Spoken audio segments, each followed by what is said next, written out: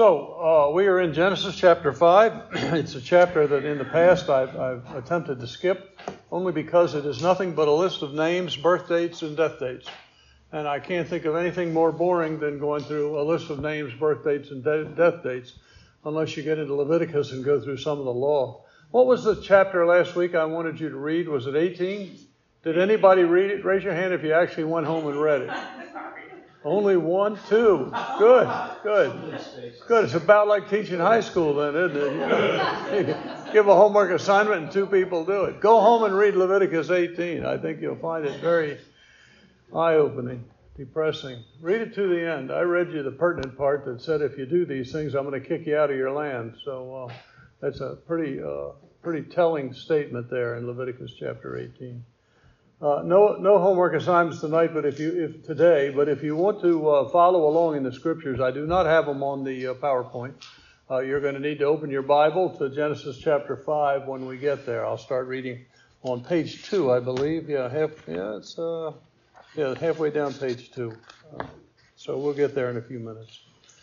Last week we looked at the generations of Cain.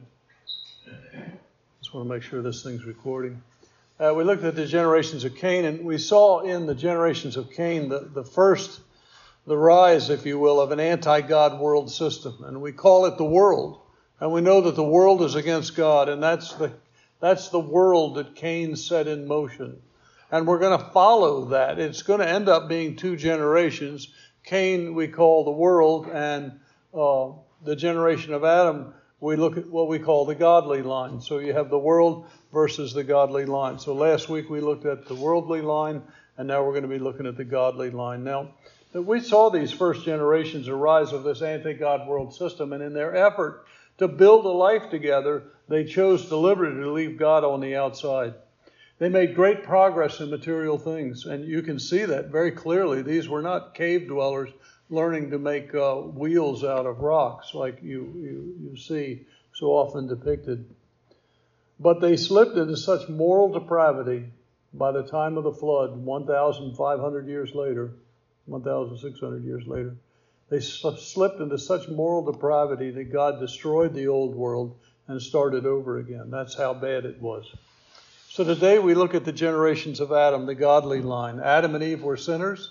They chose to sin. They chose to rebel against God, and they brought everything wrong that's wrong into the earth. They opened the door, if you will. They were the ones in control, but they handed control over to the evil one, and they opened the door for all this to happen. Often you'll hear people say, I don't believe in God because if there was a God, he wouldn't allow this to happen. Well, that's not true. God allowed it to happen. And you say, well, why doesn't he just kill all the sinners and we'd be done with it? And the answer is, we're all sinners. We're all born in sin. So if he killed all the sinners, he'd have to kill us first or last or somewhere along the line, So we don't have a choice, Anything you see someone else doing that is a sin, you have to recognize that same evil dwells in your own heart. And without Jesus Christ, we'd have no ability to say no to sin. But the truth was, Adam and Eve repented. They saw their mistake and they confessed it to God. And God forgave them. And in the process of forgiving them, he gave them that sacrificial system where he clothed them with the skins of an animal. He showed them how to offer a blood sacrifice. And from that time forward, God's people have always trusted in the promise of God through the shed blood of a sacrificial offering. One day, they didn't really understand it all in Genesis chapter 3, but one day we understood God would send his son, and God would become that lamb. And when John the Baptist saw Jesus that day coming around the hill, he said, "Behold, the Lamb of God." And the word there he used was arnos, and it means little pet lamb. And that's the little pet lamb that you offer in your sacrifice once a year as a Jewish family. That's your offering on the Day of Atonement. And although Adam and Eve were kicked out of Eden and faced lives of difficulty and death, they held on to their faith and they handed it down. Now you remember the story. And it was their faith that gave rise to what we call the church. So they didn't call themselves the church. They might have called themselves followers of God. They might have called themselves people of the Lord. I don't know what the people before the flood calls themselves. But they were a group of people who repented of their sins and have come to trust in God's promise to solve His promise, to solve our problem of sin, once and for all. While Cain represents the beginning of the world system that stands into opposition against everything that is good and godly, Abel and his replacement Seth, because you'll remember Cain killed his brother Abel. Abel and replaced by Seth represent the beginning of a line of faithful followers of the one who has promised to redeem our world from the power of sin. So they begin the godly line. Now, Abel was the second human born. Now, it's interesting, and I pulled this from, I believe, Chuck Missler. I don't have this. This is an old note. And I don't know how well can you read it? Oh, you can read that pretty well. At least I can, standing up front here. And there are these, put on the glasses there, Les. Yeah, there are these models, typology, theologians call it, in the, I want to say in the Old Testament, it's actually throughout the Bible. And where Abel is a type of Christ. We'll see it again where Joseph is a type of Christ. And the parallels are amazing. This is, I don't know how many I listed there. Maybe, what's it look like, 8 or 10? This goes on for like 34 points. And I just picked out the ones that I like. Abel was a shepherd. Jesus was called the shepherd of Israel. Abel was willing to approach God in a prescribed way through the blood of a lamb. Jesus presented himself as the offering. Abel's died as a testimony to his righteousness. Jesus died because of his righteousness.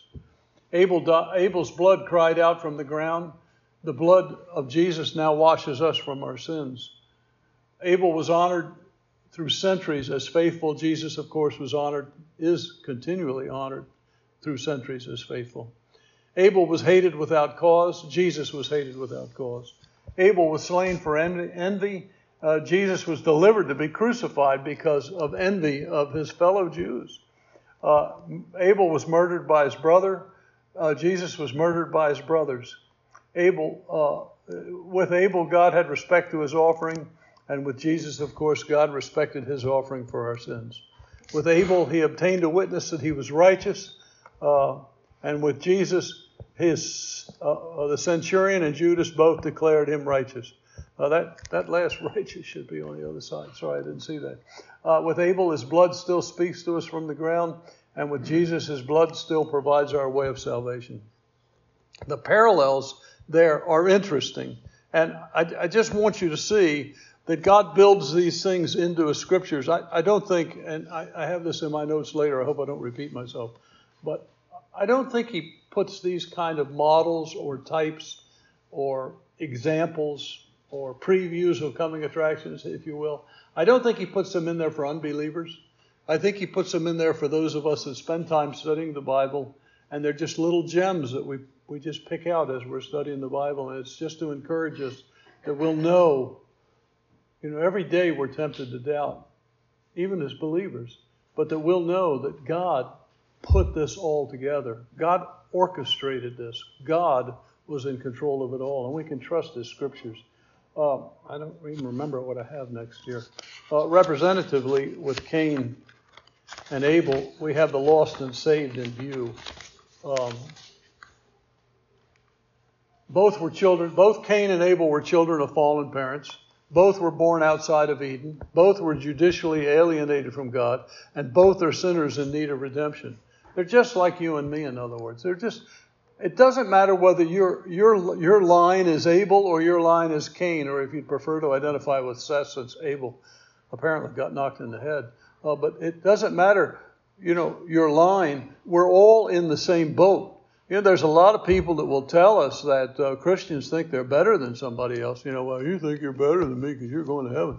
That's not true at all. I recognize how filthy and fallen I am, and I've called on a Savior to redeem me. That's why I believe I'm going to heaven, not because I'm better than you. It's because I recognize my own fallacies. But with Cain pioneered the path forward for the lost world. He attempted to approach God on his own basis, of his own works and merit. I'm good enough. My works are good enough. God can take me as I am, or I don't want anything to do with him. He sits in judgment of God's demands on his life, where on the other hand, Abel, and of course following him was Seth, pioneered the path forward for the saved people of the world. He approached God on the basis of faith in God's promises. And that's the difference. The difference is whether we're going to approach God in our own strength, our own works, whether we follow Old Testament law, or my grandmother tried to follow New Testament law. She had the 10 Commandments of Jesus, of all things.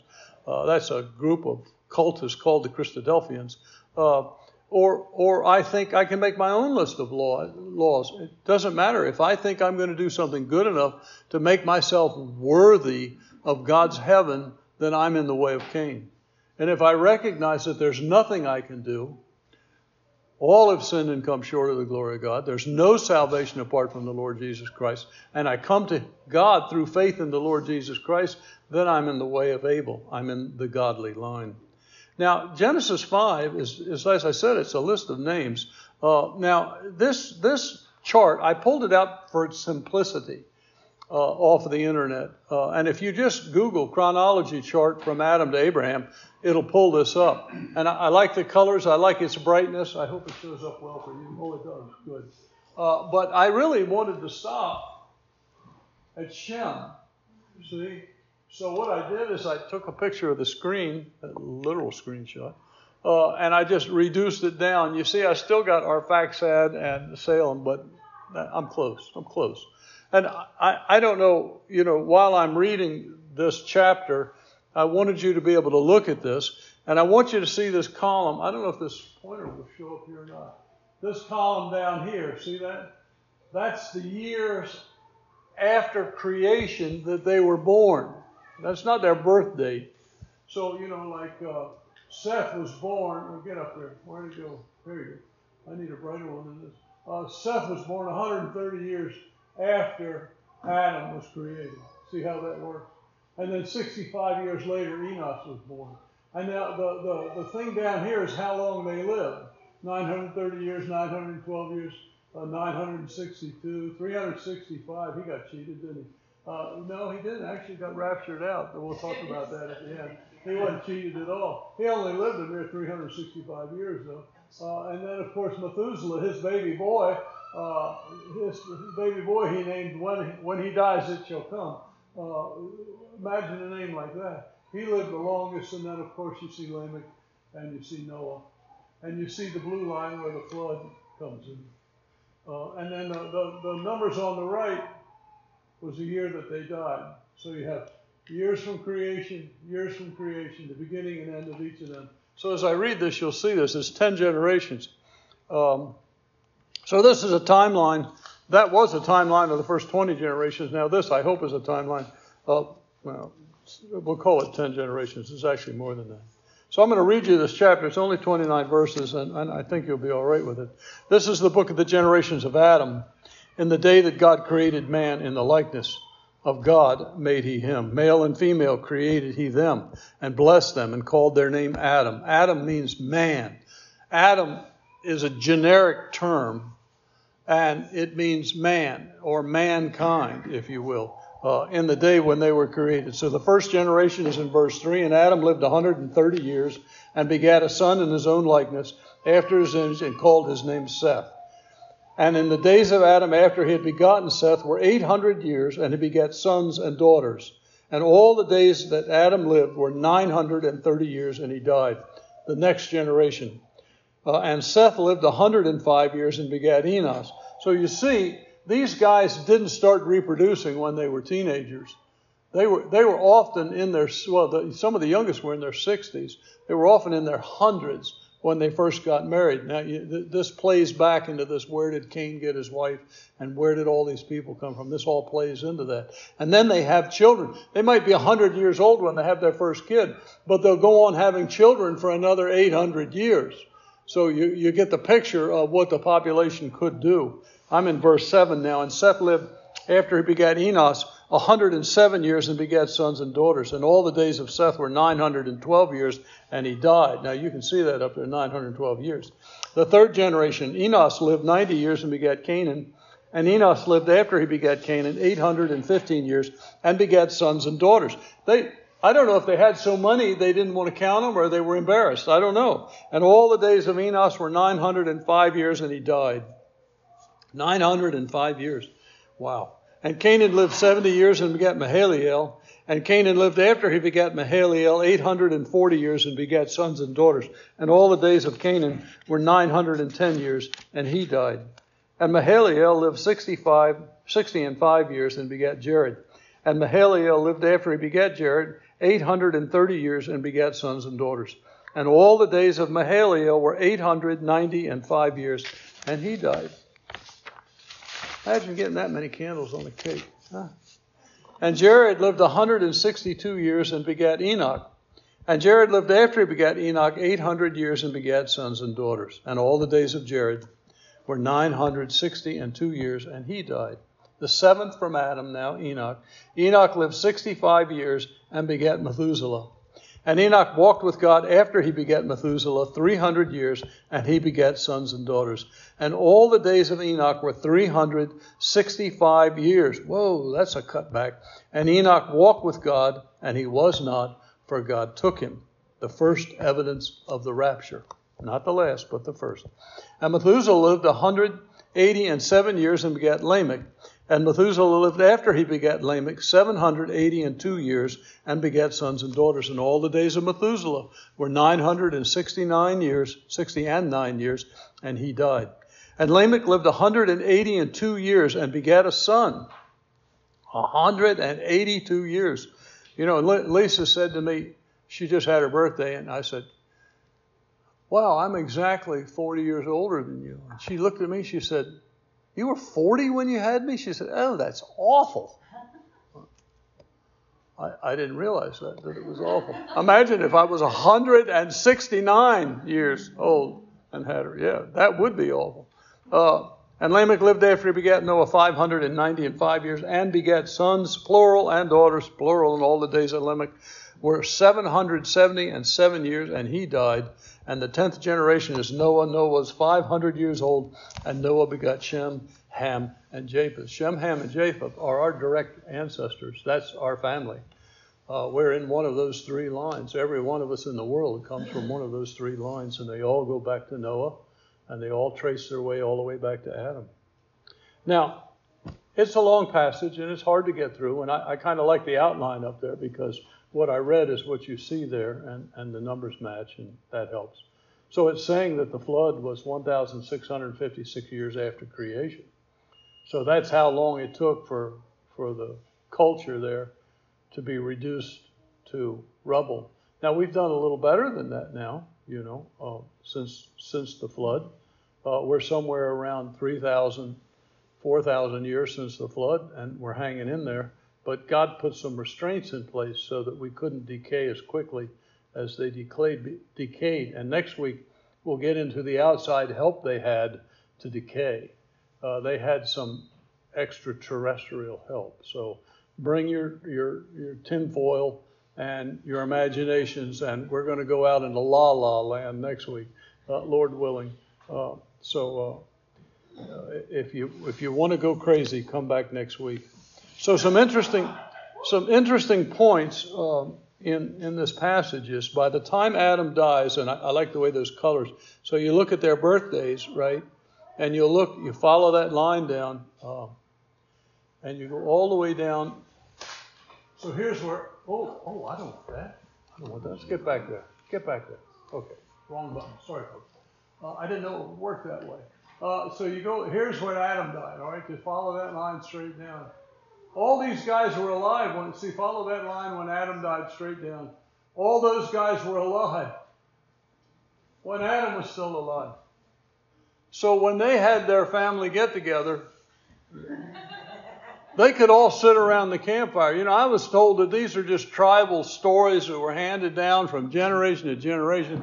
And every generation got the stories mixed up. And these are just like old wives' tales or big tall tales that people told. And when you read the Bible, it's just this collection of hearsay. It's not that at all. These guys had face-to-face relationship with Adam. They met this guy in person, and they could hear the stories directly from him. Even Noah could go back and talk to Canaan, Can you imagine that? He could go back and talk to Canaan, because Canaan was a wisp of an 850-year-old when Noah was born. He could go back and see his great-great-great-great-great-grandfather. I probably don't have that right, but it's just curious.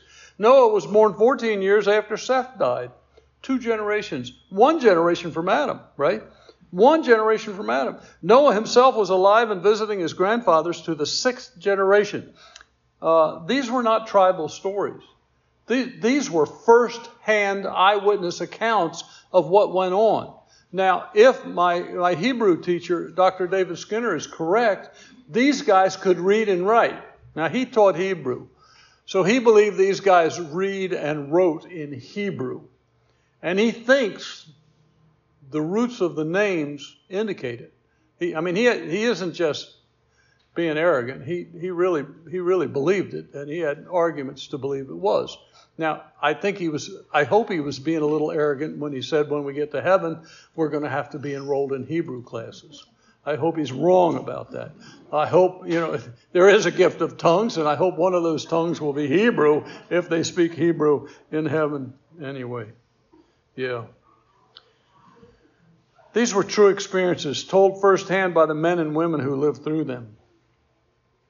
Now, also notice, which is weeks from now, that our direct ancestors, Shem, Ham, and Japheth, were 98 years old when the flood came. Can you see that? All right, so they were just young men. They could help Dad, who was 600 years old, 500 when he had the boys, 600 when the flood came.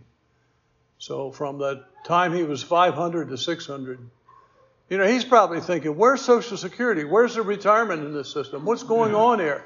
Why isn't the Lord taking care of me? Why am I building this massive ship on a hill when it's never rained before and I'm 500 years old? Obviously, his body held up better than ours do. Noah was 502 years when they were born and 600 when the flood came. It's an interesting chart. And like I say, you can just Google that. It's right there, just image of the chart. Now, I'm just kind of jumping around this a little bit. You could probably spend weeks in this passage if you knew more than I do. Enoch walked with God and he was not. I'm back in verse 24, for God took him. Now, there's this strange thing that people talk about in the church called the rapture, which there are those of us, and I'm one of them, that believe the time will come when God is ready to judge the lost world, and the first thing he's going to do is pull out his church. And people think that's the craziest thing they've ever heard. And quite frankly, the first time I heard it, it sounded a little wacko too. And there's times I think, it's just wishful thinking to think I'll get out of here. But there is precedent. There is legal precedent for the rapture of the church. And it starts with Enoch. Enoch walked with, it was a terrible world that he was living in. And when you get to the book of Jude, you can see that he was a preacher. But the rapture is just not limited to Enoch. In fact, you follow this precedent, if you will, all the way through the Bible. Enoch, was a preacher of righteousness in a world of unrighteousness. And he was hated for his messages. But he's not the only one. Paul was another one. And he said, behold, I show you a mystery. We shall not all sleep, but we shall all be changed. Now, sleep in the New Testament is a code word for death. We will not, every one of us, die. I will show you a mystery, something that up until now has not been revealed. We shall not all die, but we shall all be changed in a moment, in the twinkling of an eye, at the last trump. For the trumpet shall sound, and the dead shall be raised incorruptible, and we shall be changed. That's the order. There's a trumpet, there's a shout, and then there's the general resurrection of the saved, and then we get changed, and we're drawn out, and we shall be changed. Okay, 1 Thessalonians, if you don't mind, 4:15. For this we say unto you by the word of the Lord, that we which are alive and remain unto the coming of the Lord shall not prevent them which are asleep. For the Lord himself shall descend from heaven with a shout, with the voice of there's that shout, the voice of the archangel, the trumpet will sound, and the dead in Christ shall rise first. That means my mother's body and all the dead in Christ will be resurrected in their new bodies, and they'll meet their spirits. The bodies will rise up to meet their spirits in the air. And you think, well, that's cool. But even the Jews believe this, by the way. They believe that in the Old Testament. You can find these teachings in the Old Testament.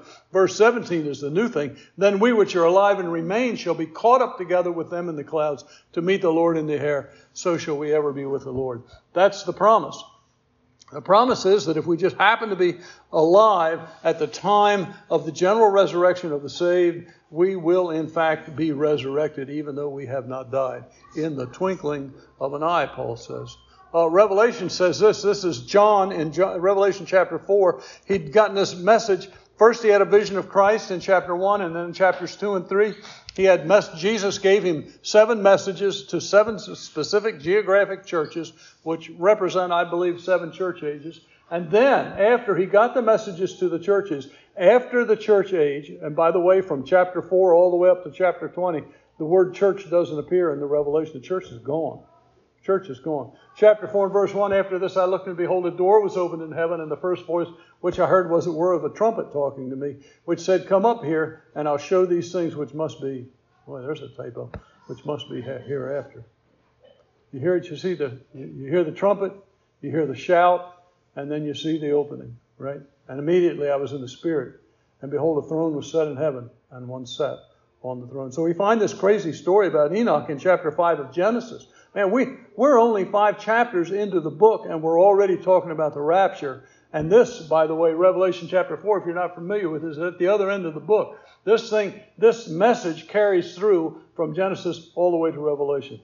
He simply walked with God. So we learn from Jude, I want to say chapter 14, but there's only one chapter. Jude verse 14 and 15. Enoch was a preacher who spoke out against the evil of his day.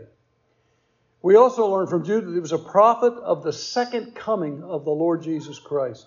We discover his son, Methuselah, whose name means, when he dies, it shall come. Wouldn't you love to have that name? When I die, it's going to come. Really?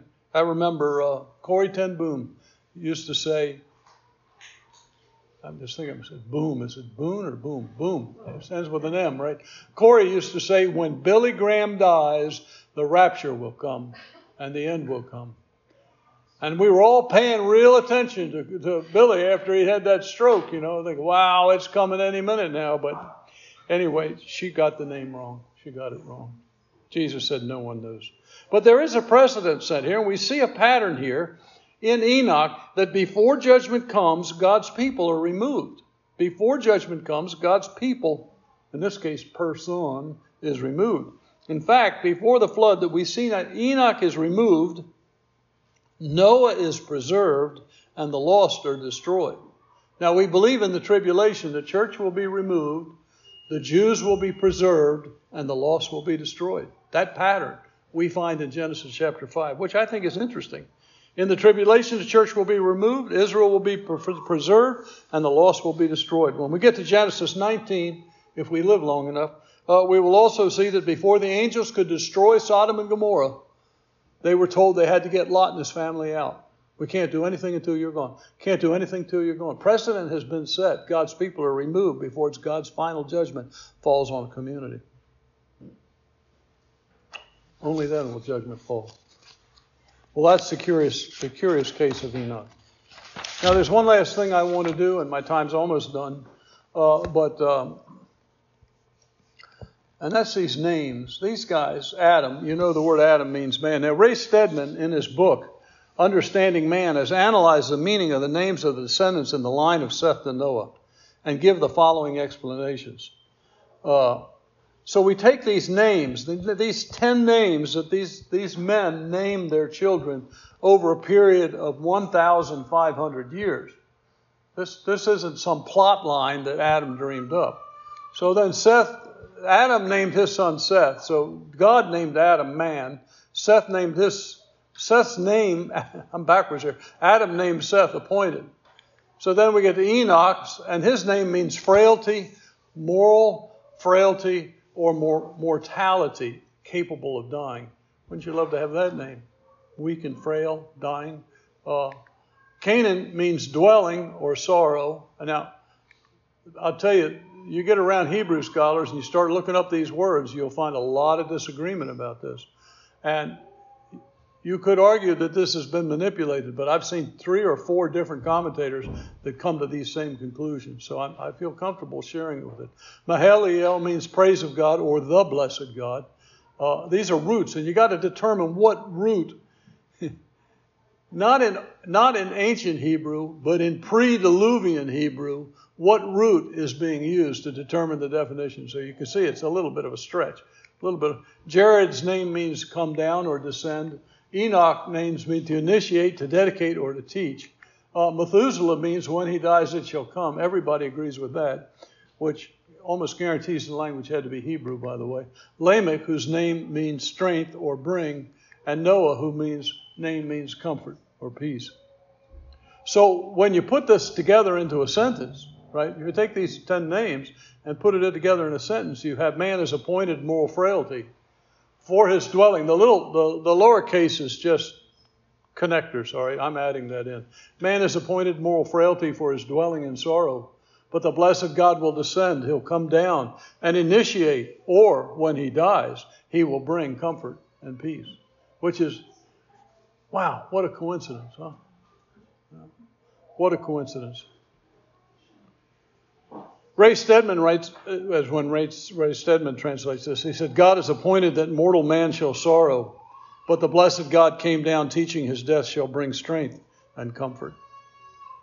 Now, there's many hidden passages like this in the Bible, tucked in there for our admonition, little gems. And as I said at the beginning, I don't think they're there to convince the lost. I think they're there to encourage us, to help us to understand that God orchestrated this Bible from cover to cover. And you can see these kind of patterns throughout the Bible. I don't think Adam could have anticipated this sentence well enough to have convinced his offspring to name their children this way. And I don't know what the naming process was in those days. They may have brought all these little babies back to Adam to be blessed, at least up until the last one died, till Adam died. So it may be God was speaking through one man, but I don't think so. I think each son brought his son, firstborn, to his father, their grandfather, for the name. I think that was a pattern that was set in the Old Testament. And the names were handed down prophetically in this way. And yet in this tapestry of ancient history, God wove the gospel message right into the names of the patriarchs of the Bible.